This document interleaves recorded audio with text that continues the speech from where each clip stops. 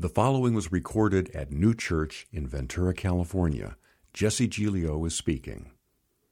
Kind of talking about the past couple of weeks, just a little bit of our community and where we're coming from and where we're going, what that feels like, and looking at Acts 2. So I'm going to read Acts 2 again today, and we're just going to poke around a couple things and look forward to really just eating together and sharing a table afterwards. But Acts 2 looks like this. They devoted themselves to the apostles' teaching and to fellowship, to the breaking of bread and to prayer. Everyone was filled with awe at the many wonders and signs performed by the apostles. All the believers were together and had everything in common. They sold property and possessions to give to one another in need. Every day they continued to meet together in temple courts. They broke bread in their homes and ate together with glad and sincere hearts, praising God and enjoying the favor of all the people. The Lord added to their number daily those who were being saved. Now, this picture of this early church is coming out of a kind of a unique time as we looked at it. It was just this sort of explosion, this revival. All these people happened to be in Jerusalem. 3,000 plus got saved immediately, and then they kind of added to that number. And there's this culture forming here, what the church can look like. And I mentioned at this time, it's an incubation period for the church. So while the Acts 2 church, and I think I have this slide a little further down, the church in Acts is not perfect, but it's simply pursuing the right things. And so when we look at Acts 2, and we think of it, is it the perfect model? If we just do this, will it work out? It's not that easy, but it's about pursuing the right things. And as a community, we've sort of felt like there's not a whole lot of other places we need to look to this passage. Gathering together, apostles teaching, breaking bread in homes, hospitality, sharing with one another. We looked at the word common last week, koinos, or for koinonia, and it's a sharing life, it's sharing belongings, it's sharing community, it's sharing family together. And that God's shaping the church, it's forming the church during a time that it's all together, has a chance to be together, but it's going to go spread out into the world. We'll see that later on in Acts. The church breaks up, there's persecution, and these values, this culture, it helps what maintains the church for the next thousands of years, even to where we are today. So these practices obviously seem very important to the church. And we're about a year in right now. I've been kind of looking back, and some of you guys have been here since that beginning, and we really started probably a first just get-together late June last year. And it was sort of like, let's just get together. We just have to start this thing with a few people, have been praying and talking, and we didn't have PowerPoint, we didn't have kids care, we didn't know how to really even turn on the lights in the building. It was an old building down the road. I mean, we didn't know how it worked. Let's just get together and start somewhere. And we kind of worked with that for a couple months, and probably somewhere around September of this time, I was looking back at my notes, September 11th last year. So, all right, let's just sort of start this rhythm a little more consistently. And I opened up the Bible to Genesis 1:1, in the beginning God, and kind of leaned into that story, in the beginning God, which is really all of our story. If you think of anywhere you're at in life, who you are, the things going on around you, in the beginning God. In the beginning, God formed you. In the beginning, God gave birth to the idea of you or your situation or your circumstance. And so in the beginning, God, for kind of a while last year, just letting this thing form up. And I've said it before, and I'll say it again. When we talk about the birth and growth of this community, I know some of you guys are just passing through and some are really invested, but it's this idea of letting God build the church, let this thing grow, come out of the soil, and as it grows, we care for it as it grows, right? We do not build structures around the plant that we're not even sure it is yet. And so this past year, we were able to watch what are some of the things that are growing out of this community? What are some of the values that are rising? What are some of the cultures that are forming? And culture is super important to any sort of organization or institution or structure. Culture will guide and lead in. We're big on culture, and creating culture it takes time, and it takes relationship and trust. And so that's why we didn't come in, and still don't, with a whole bunch of rules for the church to follow, right? There's not a lot of written stuff, like a mission, vision, strategy, all these statements that will define it. It's like we will define the church as we grow along. And so for the early church in Acts 2, I mean, they're coming into this thing brand new. There had been no other church before, but the apostles, under the guidance of the Holy Spirit, began to lead them in some of these practices that revolved around breaking bread in homes. It was signs and wonders. It was miracles. It was continuing to gather temple courts. It was teaching. And out of that culture began to sort of dictate how the church would live, which becomes very beautiful and very important for you and I, right? I don't have any sort of goals to sort of micromanage everyone and control this sort of church, but we create culture, the church will become what it needs to become. And culture is simply a shared way of doing something with passion. It's a shared way of doing something with passion. It's something that we care about, that we're doing together. And for this case, we care about our faith. We care about God. We care about community. We do that together passionately. We do that together with trust and sort of a family dynamic. The stronger the culture, the less corporate process a company needs. So as we grow this sort of thing, as we get an idea for who we are, it just will become, it begins to do certain things that you don't have to tell it to do, right? People will begin to open up their homes like they are. We'll begin to understand, like, if there's a potluck, we're bringing food to the potluck. If we're caring for orphans and widows, we begin to sort of do that easily. And so we're letting these things come up. And culture, as we kind of look at it here, it's not something we can just say, oh, this is our culture. It's who we are. It's even who people might say we are from the outside. When I work at the brewery a few days a week, sometimes we'll have many as 5 or 6 different people on a shift. There's a lot of stuff to do. There's bussing tables, there's register, there's pouring, there's washing dishes, there's cleaning, all these things. And what's really fascinating about this sort of experiment there at Made West that Seth and his guys are kind of leading is that it is working. It doesn't have, you have to be told, like, all right, now you're on dish duty. You see how dishes need to be washed. Someone agile moves over there and takes care of that. If the register has too many people, someone moves over to that. It becomes a really very beautiful picture of how we can care for one another in a system or sort of a family. As needs arise, we kind of move toward those needs, right? Families, they don't need to be told what your culture is. It's developed. It's just born. You understand it, right? Families know the drill. When we get home from the beach, we kind of know, go. Sand's here. Get this thing out of the truck. Hose off the boards in the back. Wetsuits go here, right? You kind of know these sort of rhythms. And families and tribes, they don't need to have a lot of infrastructure that way because they sort of understand how it works, right? Our family, when we sit down for dinner, is almost always just a pause because we're going to pray for the meal. It's part of our culture. It's just built into how we live. And so as we work this thing here, and you'll notice we come in here, we get up going at 4:15. It's not that we're starting late. We just believe that's part of the church.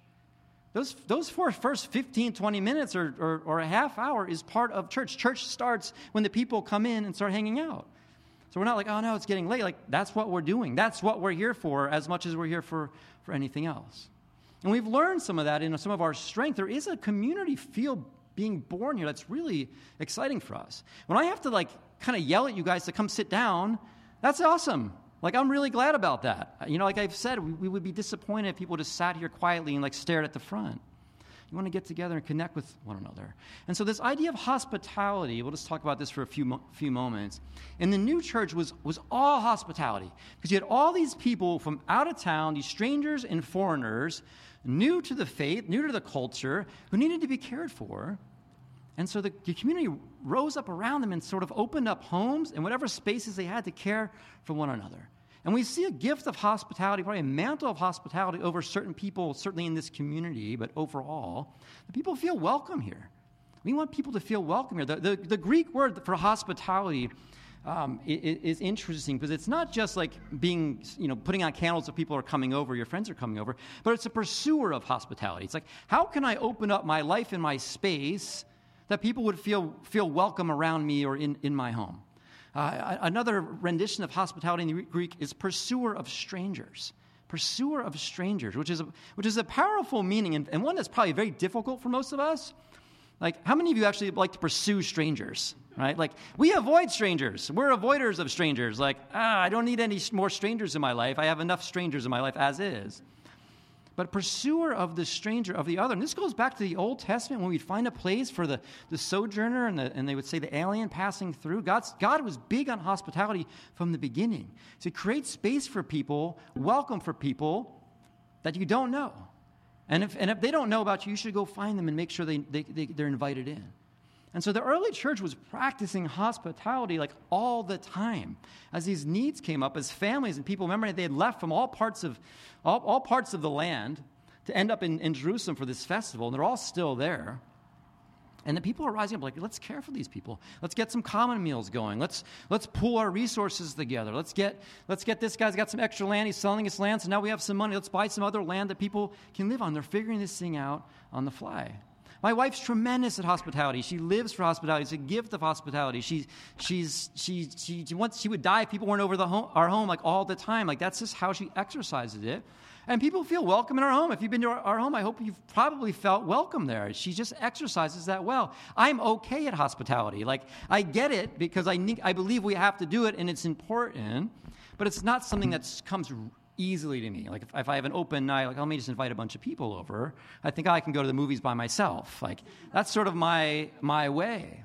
But the idea of opening up a home, getting on a table, breaking bread, was central to the church at that time. And I believe it's something that's coming back today as people are kind of they're not as interested in passing through some kind of service for an hour a week. There used to be a time when there was just enough guilt in the universe that people would go. But now I don't care. But if I can make some friends, if I could find a place of belonging, man, then we have an opportunity for gospel. That's good news. God is a God of welcome. Jesus was come, bring the little ones, bring the sick, bring the women, bring everybody. Jesus was a person of welcome. And so as we look at our time this past year developing that, something we're going to continue to lean into as sort of a strength and just a calling. We can't do everything. No one can do everything. But man, I think we can open up our homes and have dinner with people. And that sounds actually kind of fun, and it becomes a blessing. So if our mission, and this is sort of something that we just kind of adopt as the mission of the church, and most people have a mission of this way, however you call it. The mission is to go into all the world and make disciples, right? Jesus said that. We can make up all kinds of other ways to say the mission, creative ways, uncreative ways. Jesus kind of gave the mission. He said, hey, go in the world and make disciples, baptizing them in the name of the Father, Son, and Holy Spirit. And discipleship is always preceded by belonging. Belonging precedes discipleship. There is no discipleship without belonging, without relationship. It's a great idea if we can just write books and tell people to read books and think that will be discipleship. It's not. It doesn't work that way. Belonging precedes discipleship. And so if our mission is one of discipleship, meaning how do we learn the ways of Jesus? How do we learn from one another the way Jesus walked? We have to create spaces for belonging. So we have to put a big table in the back. Next week, we're going to have a baptism at someone's home and break bread together. Thanksgiving, I was talking about with Roger, who mentioned last week, putting a bunch of tables on a lawn and just doing like a big family meal on the lawn together and inviting people into that. Because it's hard and lonely and scary sometimes out in the world. And I think the church, if anything, should be a place of love and of welcome. And this situation, how we've built it, doesn't always facilitate that. And so we have to look for other ways. Rose, and this is not a lot of relational welcome. It's me talking and you guys looking at me. Like, that's fine for a little while. But man, it has to be more than that. It has to be more than that. I grew up working for my dad, and then you guys know this sort of story. I grew up working for him for years when I was a young teenager. And he was a tradesman, and he ran an awning company. So big retractable canvas awnings, commercial, residential, oceanfront. We grew up on the shore of New Jersey shore. And from an early age, he had brought me on board to learn the business, to learn the systems and the culture. And then he eventually started hiring some of our close friends, and they would come on board. We'd follow him around. We'd work together for years. And at some point, those of us, myself and our friends, just knew how to do it. Like you just begin to do it. You understand how to keep the van, what to say to people, how to clean up. I would show up at a job site with the guys, and like we didn't have to say anything. It just sort of went. Toolbox is here, unpack this here, talk to the customer, this goes, find the studs. Like it just went. There was no rules to it. You didn't have to get out the list. You just knew how to live. And in the church, we've sort of forgotten some of those ways of how to live. And if we look at that Acts 2, some of the assets and attributes of that Acts 2, if we read that again, they devoted themselves to teaching and to fellowship. Now, fellowship in this phrase, it's a lot of our Bibles will read, and to fellowship, to breaking bread, and to breaking of bread, and to prayer, as if they're different things. Really, in the Greek, fellowship is breaking of bread in prayer. Like they're saying, that's the fellowship.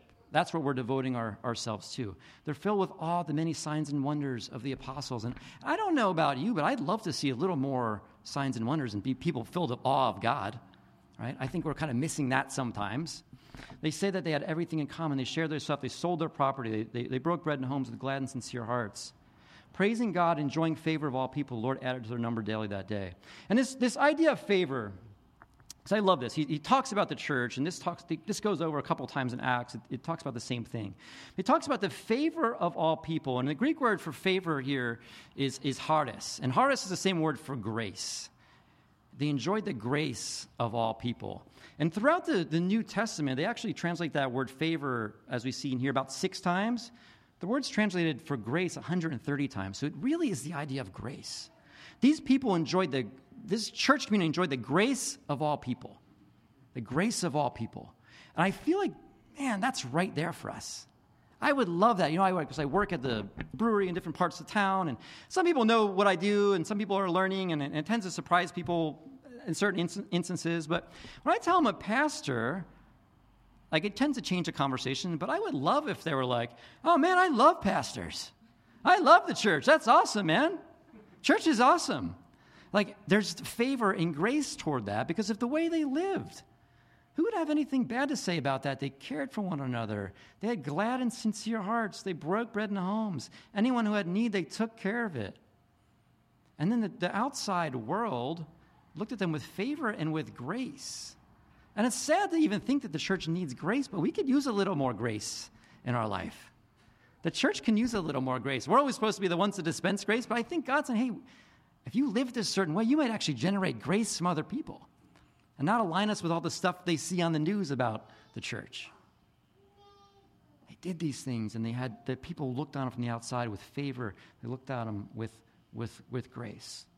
They looked at them with grace. And I believe that has so much to do with the welcoming heart of this early church to care for this influx of people on the fly.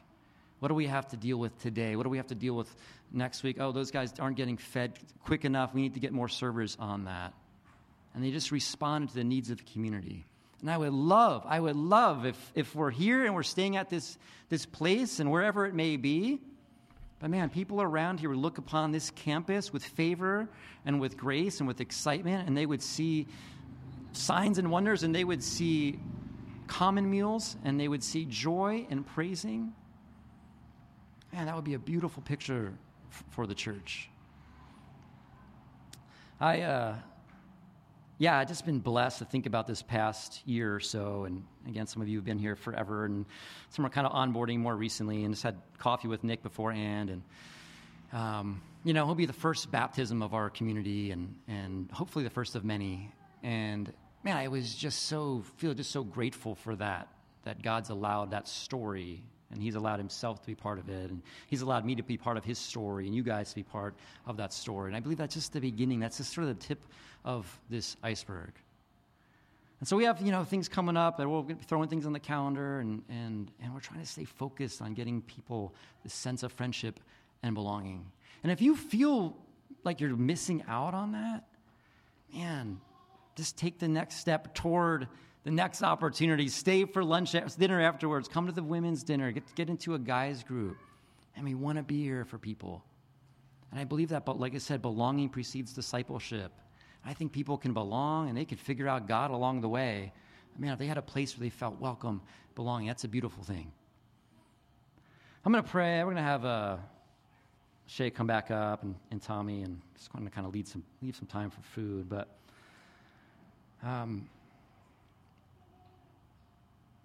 in the beginning, God. In the beginning, God. And he's a good God and a beautiful God. And we were singing earlier, As Well With My Soul. And when we sing It Is Well With My Soul, it's a confession that it is well with my soul. It is well with my soul because God is God. And if my soul is in his hands, my soul is well. And sometimes we need to remind ourselves of that. It is well with my soul. And not be owned and dictated by all this stuff going on in your life or what's going on tomorrow or what's happening next week or next year or where your kids are going to go to college, but it is well with my soul now, and God has our soul. So God, thank you for your work in our life. Thank you for this story of the early church. God, help us to lean into that, to understand what it looks like. Lord, help us to be a community that people would look at with favor and with grace. A community that people say, man, I want to be part of that. Lord, I pray for those in this church room, it's just church right now, this community right now. I just feel lonely. God, comfort them. God, you are a God of welcome, of hospitality. Lord, you pursue the stranger.